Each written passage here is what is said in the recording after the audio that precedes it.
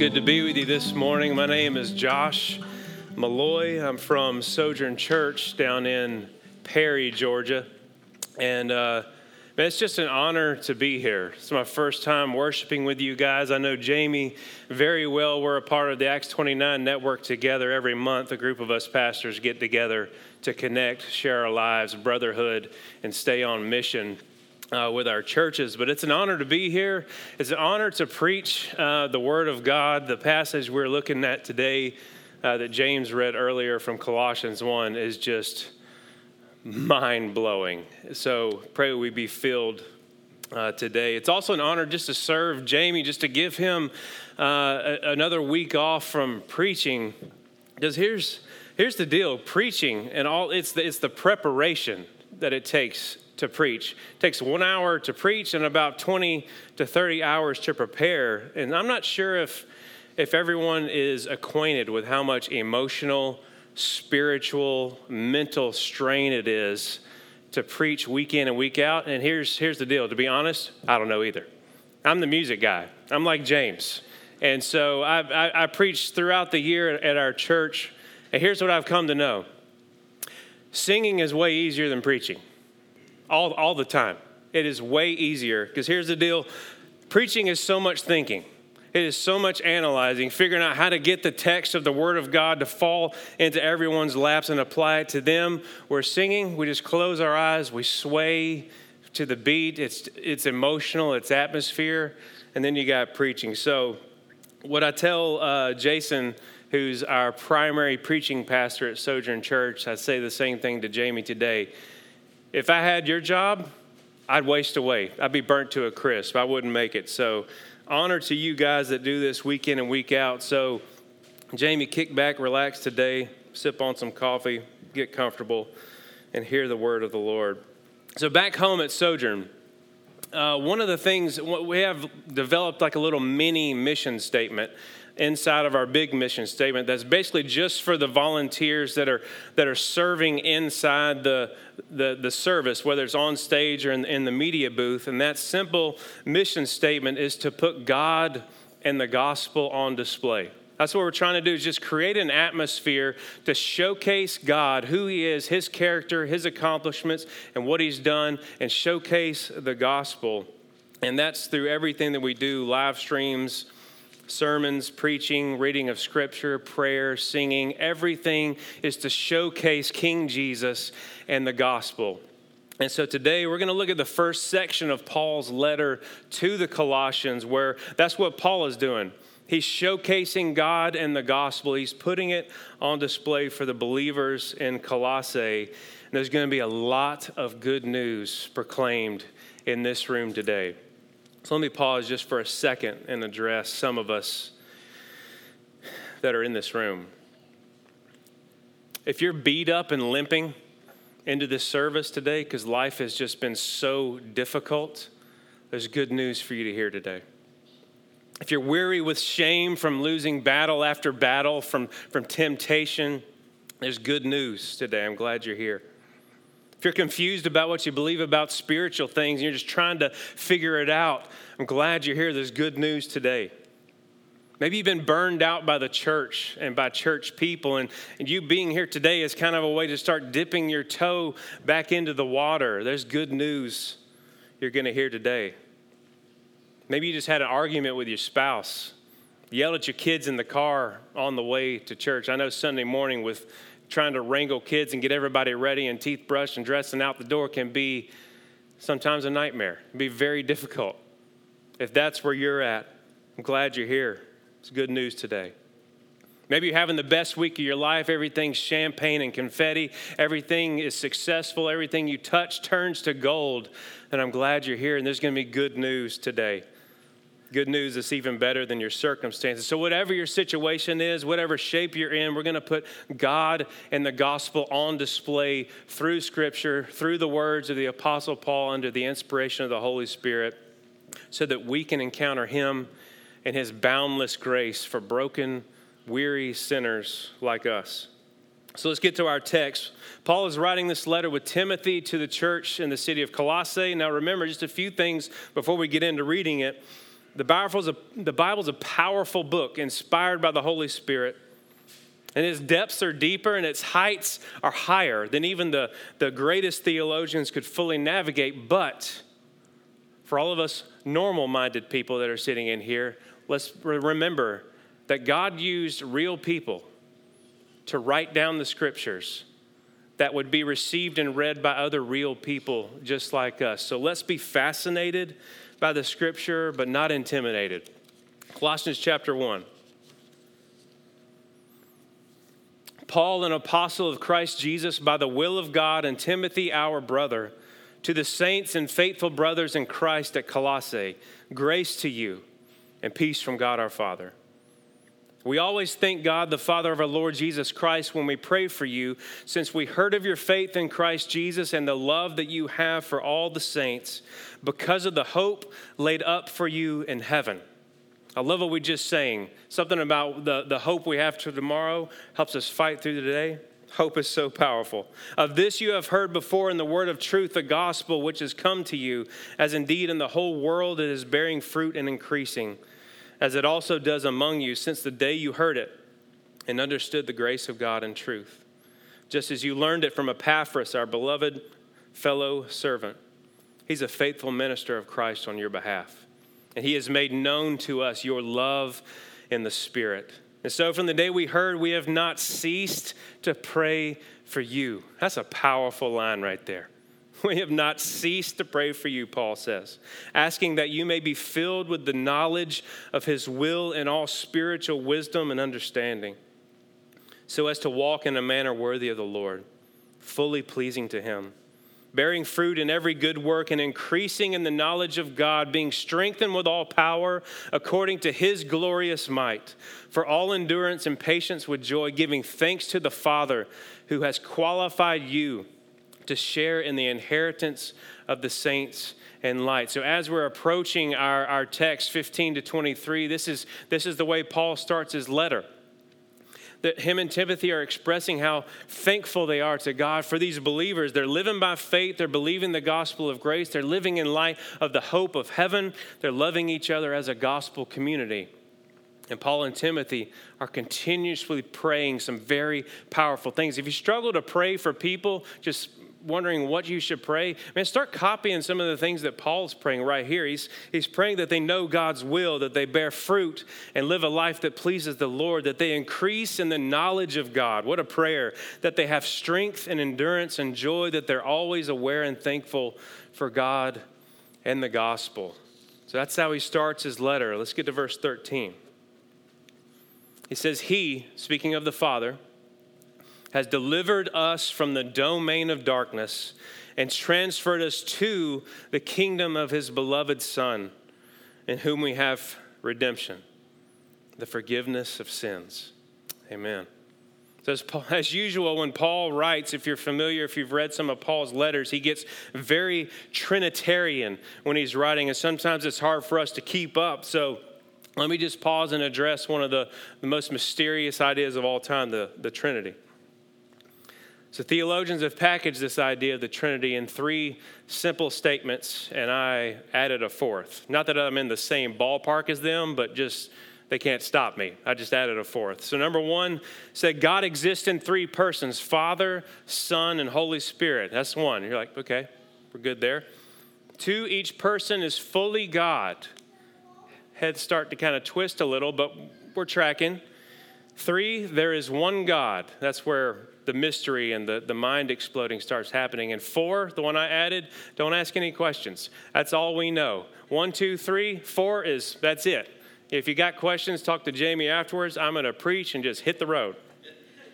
That's the beauty of guest preaching, is you leave all the ministry to the local pastors. It's beautiful.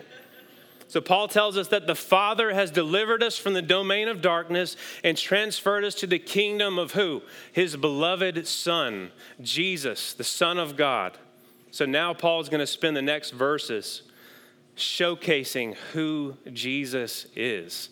He's like, let me tell you, let me stop for a second and tell you who Jesus is, the magnitude of who Jesus is. So let's dive in. Verse 15. He is the image of the invisible God, the firstborn of all creation, for by him all things were created in heaven and on earth, visible and invisible, whether thrones or dominions or rulers or authorities. All things were created through him and for him. And he's before all things, and in him all things hold together.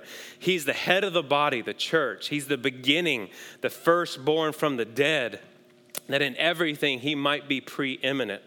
For in him all the fullness of God was pleased to dwell, and through him to reconcile to himself all things, whether on earth or in heaven, making peace by the blood of his cross. Paul is putting Jesus on display, and he's got 8 things in this little paragraph, 8 things, 8 bullet points, 8 features that he wants to showcase and wants his readers to know about Jesus before he moves forward in this letter. So let's look at him. Number 1, he's the image of the invisible God. Hebrews 1:3 tells us he, being Jesus, is the radiance of the glory of God and the exact imprint of his nature. Scripture refers to God as invisible in several places. God is spirit with no bodily form. We see that in 1 Timothy chapter 1. He writes, to the King of the ages, immortal, invisible, the only God, be honor and glory forever and ever. Amen. Also in Hebrews, in the Hall of Faith, chapter 11, says, by faith, speaking about Moses, by faith Moses left Egypt, not being afraid of the anger of the king, for he endured as seeing him who is invisible. This concept of invisible can be difficult, though, for us very, very concrete people to really embrace and take in. This is why I hate electricity. I mean, I appreciate electricity. I'm glad we're not in the dark, but I hate messing with it. Any electricians in the room? No? See those hands? Two young apprentices, I think we got back there. I hate electricity because you know what a dead wire and a live wire look like? Exactly the same. Exactly. If I got to change a light bulb, I'll go shut every breaker off in the entire building just to swap one thing out. I can't stand it. One time I was moving into an apartment. You know, sometimes when you move into an apartment, you have to change out your dryer cord, 3-prong, 4-prong, something prong I've never seen before. So I'm trying to figure out if my prong is right. And so I pull this out of an old box that's been in the attic. And I'm going up to see, that looks about right. What I didn't know is all the other ends of the prongs were all in a big knot together. So I come up and about lose my life, about to get electrocuted. A gigantic blue Star Wars type arc comes out and almost tries to kill me. But this idea of invisible, speaking of let's get back to the text. I'm sorry. Speaking of invisible, it's tough for us to embrace that sometimes because it's so concrete, but God is invisible. But Paul says that Jesus is the image of the invisible God. Hebrews said it's the exact imprint of the nature of God. If you look at Jesus, you see God. Matthew Henry says this. I should have just went straight to this. I'm here mumbling about electricity. Matthew Henry says, Christ in his human nature is the visible discovery of the invisible God. He that's seen Christ has seen the Father. Therefore, if you want to know what God is like, look at Jesus. God the Son, God incarnate, God in the flesh, God walking the earth literally. Jesus is the exact imprint of the nature of God. That's why I often encourage people, look, if you're just hungry to know God and want to know about God, just go dive into Jesus. Go look at Jesus. He is the image of the invisible God, Paul says. Secondly, he's the firstborn of all creation. Jesus, Paul says, is the firstborn of all creation. Now you may be saying, wait, that sounds really familiar with what the Jehovah's Witness person came and knocked on my door last Saturday and said. Are you saying he's a created being? No. This is very much different. The Jehovah's Witness theology adopts an ancient heresy dating all the way back to a pastor in Egypt named Arius around 300 AD who claimed that Jesus, the Son of God, was a created being and did not exist eternally as God. But what I love about, I don't know if you're familiar with Pastor Matt Chandler, the president of our Acts 29 network. He often says the only problem with that idea is the Bible, all of it. John 1:1 and 2 says, speaking of Jesus, in the beginning was the Word, and the Word was with God, and the Word was God. He, Jesus of Nazareth, the guy walking the earth, he was in the beginning with God. When Paul says that Jesus is the firstborn of all creation, he's referring to the position, like a role, a position of authority that would culturally belong to a firstborn son, like an heir. The ESV commentary says this: it would be wrong to think in physical terms here, talking about firstborn of all creation, as if Paul were asserting that the Son, Jesus, had a physical origin or was somehow created rather than existing eternally as the Son with the Father and the Holy Spirit in the Godhead. What Paul had in mind was the rights and privileges of a firstborn son, especially the son of a monarch who would inherit ruling sovereignty. Jesus, Paul says, is the firstborn of all creation. He rules over all creation with absolute authority, absolute sovereignty. There's no one who ranks above him. His reign is supreme. I love the section of the song called What a Beautiful Name. In the bridge, it just makes this grand proclamation. You have no rival. You have no equal. Now and forever, God, you reign. Yours is the kingdom. Yours is the glory. Yours is the name above all names. What a powerful name it is. The name of Jesus. Nothing can stand against. He's the firstborn of all creation, reigning and ruling supremely. And it just keeps going. Number 3, Paul says he created all things for his glory. Look at the text, Colossians 1:16. For by him all things were created, in heaven and on earth, visible and invisible, whether thrones or dominions or rulers or authorities, all things were created through him and for him. Scripture specifically says that Jesus was creating everything. Jesus. Have you ever thought about Jesus creating the universe? It just wasn't on my radar. I grew up in the church, and that was like the idea of Jesus being included in the Godhead, creating the world, just was not something on the radar. The 4 gospel narratives, Matthew, Mark, Luke, and John, record the life of Jesus, his death, his resurrection, and ascension. But Jesus, Paul says, has eternally existed in the Godhead. And the Bible says Jesus created the heavens and the earth. Look at John 1:3 elsewhere. All things were made through him, through Jesus. And without Jesus was not anything made that was made. In Genesis 1:1, the first line in our book, in the beginning, God created the heavens and the earth. And that word in the Hebrew for God there is Elohim, God in its plural form, Father, Son, Holy Spirit. In Genesis 1:26 later it says, then God said, let us. God said, let us make man in our image after our likeness. So Jesus created everything that has been made, Paul says, from the smallest atom to the largest galaxy, for the purpose of displaying his glory. Number 4, he's before all things and holds all things together. Now, Jesus is before all things in a couple of ways, like we've already mentioned. Paul said he's above and over and in charge and supremely reigning over everything. He's before in that way.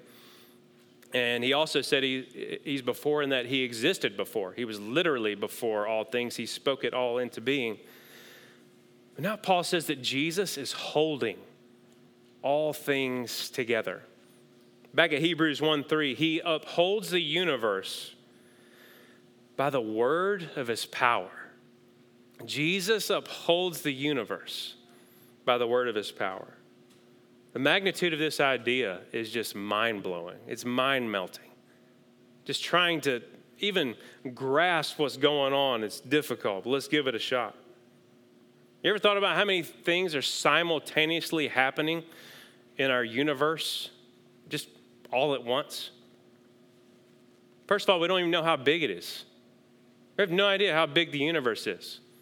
We've got some really great technology and Hubble telescopes and all this stuff that you see on the Sci-Fi Channel. We got great stuff. We can see a long way, and what we see when we look as far as we can is it just keeps going further.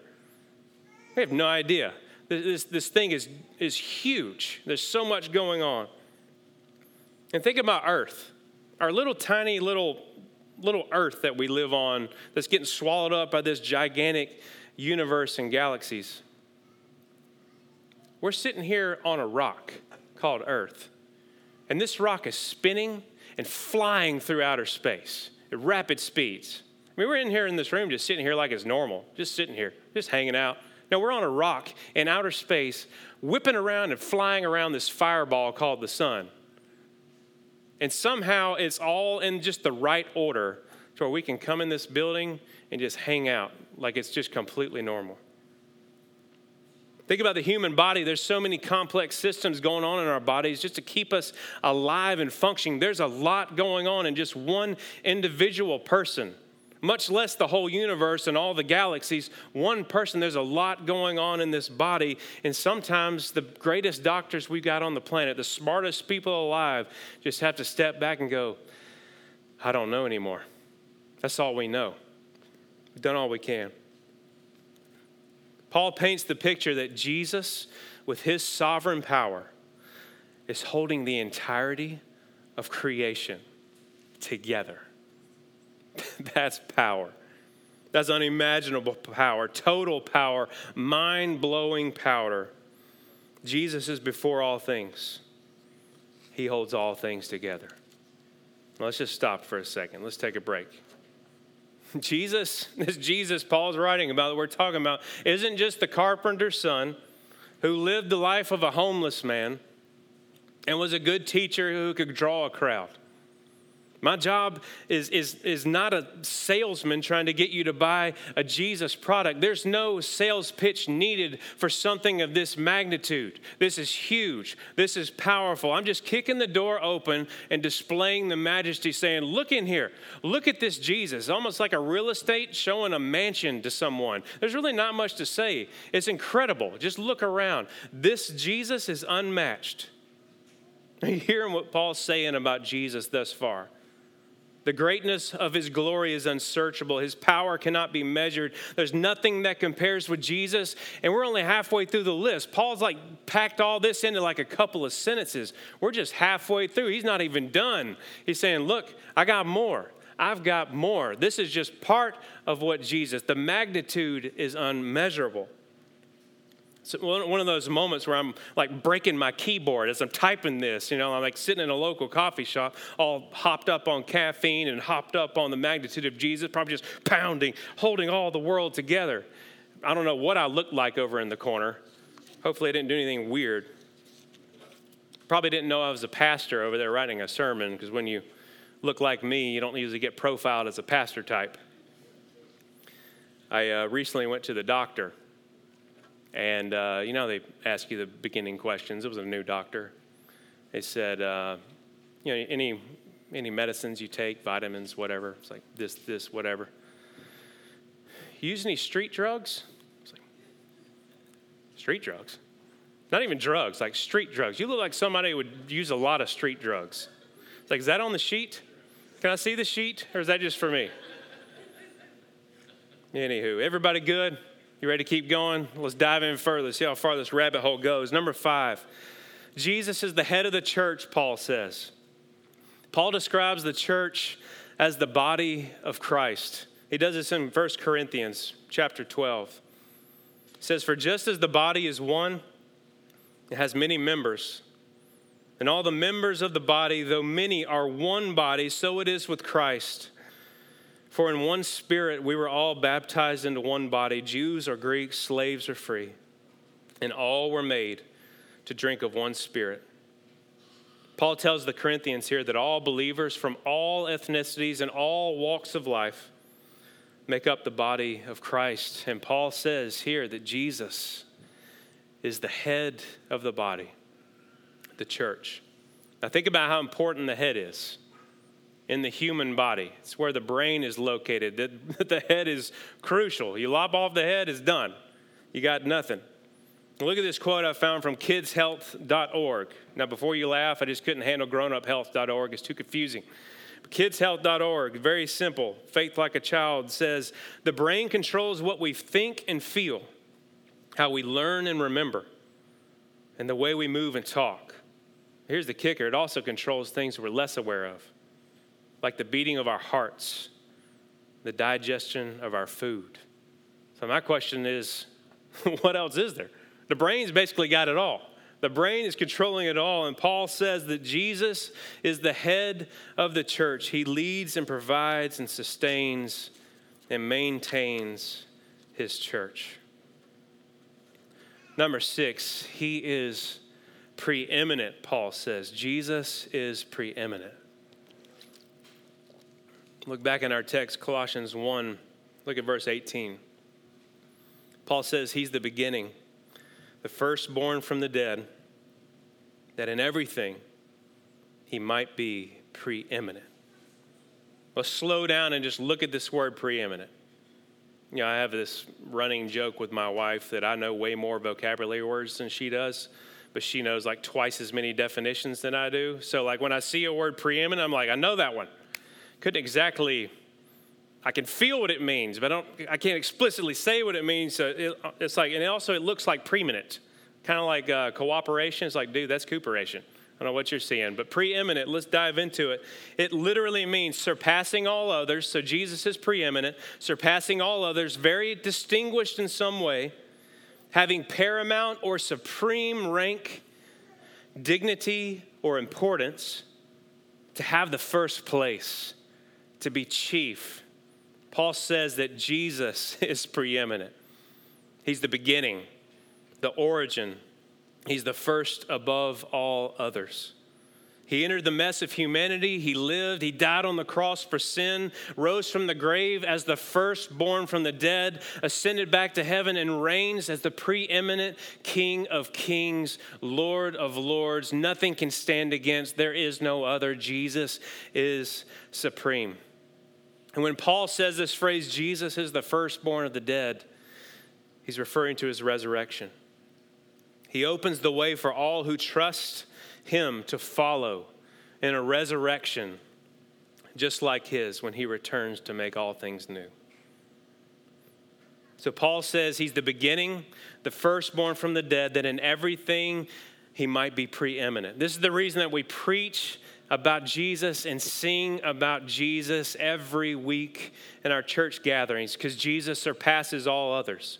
He's very distinguished. He has paramount and supreme rank, dignity, and importance. He has the first place. He is chief over all things. His glory and exaltation is the whole point of everything that exists.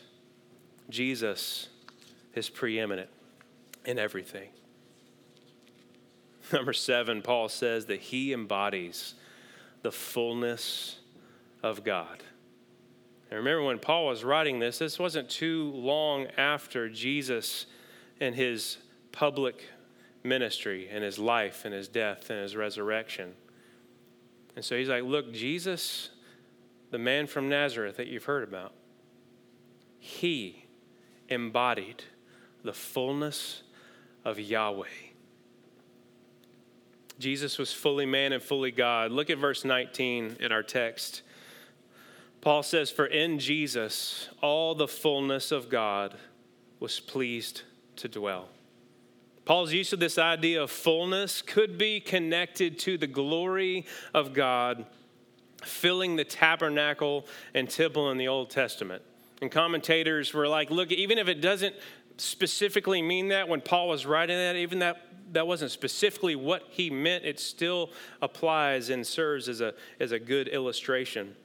And when we think back when Moses finished building the tabernacle, it says that the cloud covered the tent of meeting and the glory of the Lord filled the tabernacle. Wouldn't it have been cool to be around to watch that happen? And when Solomon finished building the temple in Jerusalem, it says that fire came down from the sky and burn up the burnt offering and the sacrifices, and the glory of the Lord filled and consumed the temple. If you think 4th of July fireworks are awesome, can you imagine what Solomon saw? And after Jerusalem was destroyed, God gave Ezekiel a vision for a new temple. And in this vision, he saw the glory of the Lord filling the temple. All these guys, all three of these men saw the glory of the Lord filling a structure. And in a similar way, Jesus of Nazareth, Mary and Joseph's son, through miraculous conception, was filled with all the fullness of Yahweh. He was God in the flesh. God, the one who spoke creation into being, holds it together by his power, was now walking the earth. Here's the crazy thing, though. Almost everybody missed it. God was there on the scene, and they missed it. John chapter 1 says, he was in the world, and the world was made through him, yet the world did not know him. He came to his own, and his own people didn't receive him. But here's good news for us today. But to all who did receive him, who believed in his name, he gave the right to become children of God. Not just servants welcoming us in as servants just so we could be in the proximity of benefit, but children, adopted, forever families in the house of Yahweh. Jesus embodies the fullness of God. Last thing Paul tells us when he's putting Jesus on display, says he's the Prince of Peace who will reconcile all things to himself. Look at verse 19 and 20. Paul writes, for in Jesus, in him, all the fullness of God was pleased to dwell, and through him to reconcile to himself all things, whether on earth or in heaven, making peace by the blood of his cross.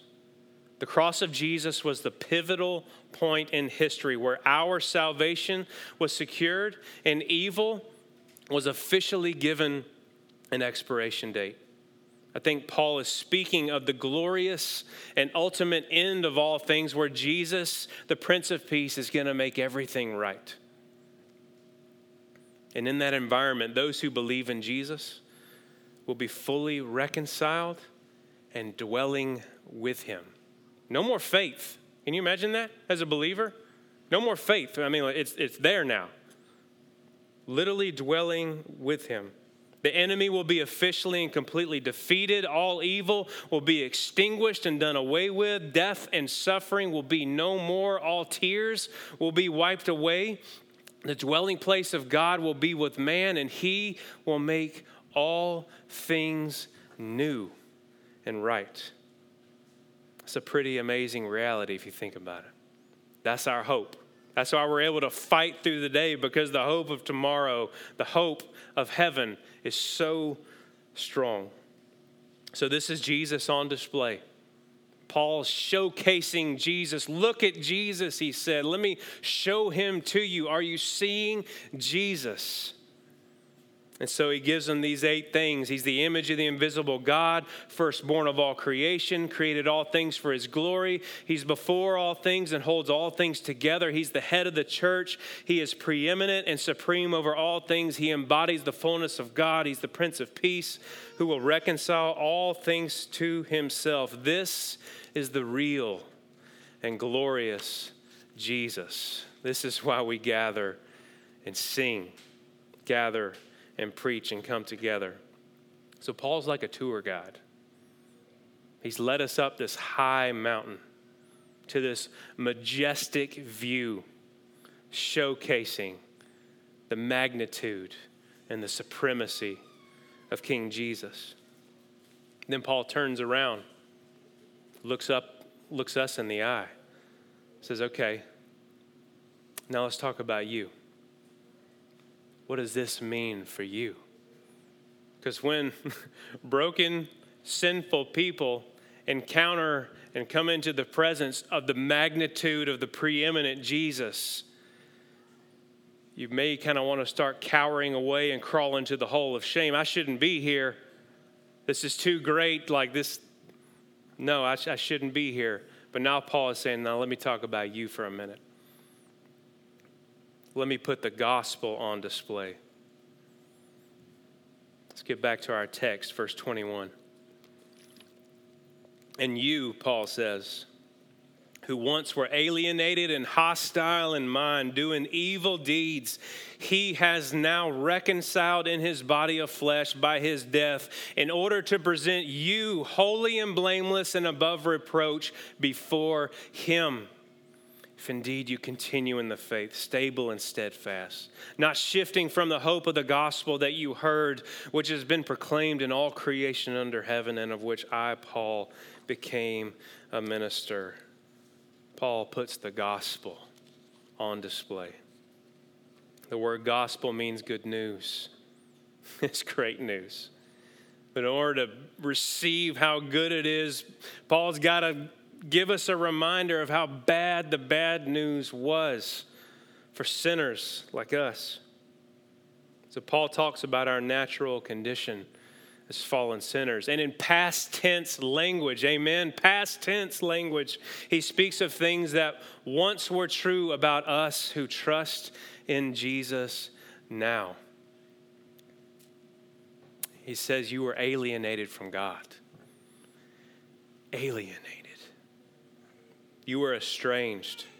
You were excluded. You were cut off. You were separated from God. You didn't belong. You couldn't belong.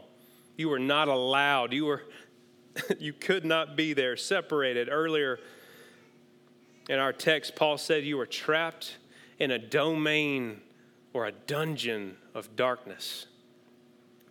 You were stuck naturally in a devastating and hopeless situation, alienated from God. And even more than that, Paul says you were hostile in mind. Not only were you alienated, but you were angry, you were hostile. You're an enemy of God. You were the opposition to God. You were an adversary of God. And whether literally or figuratively in your heart, you were shaking your angry fist at God. That's the natural condition of sinners like us. And even more than that, Paul says you were doing evil deeds. You were alienated.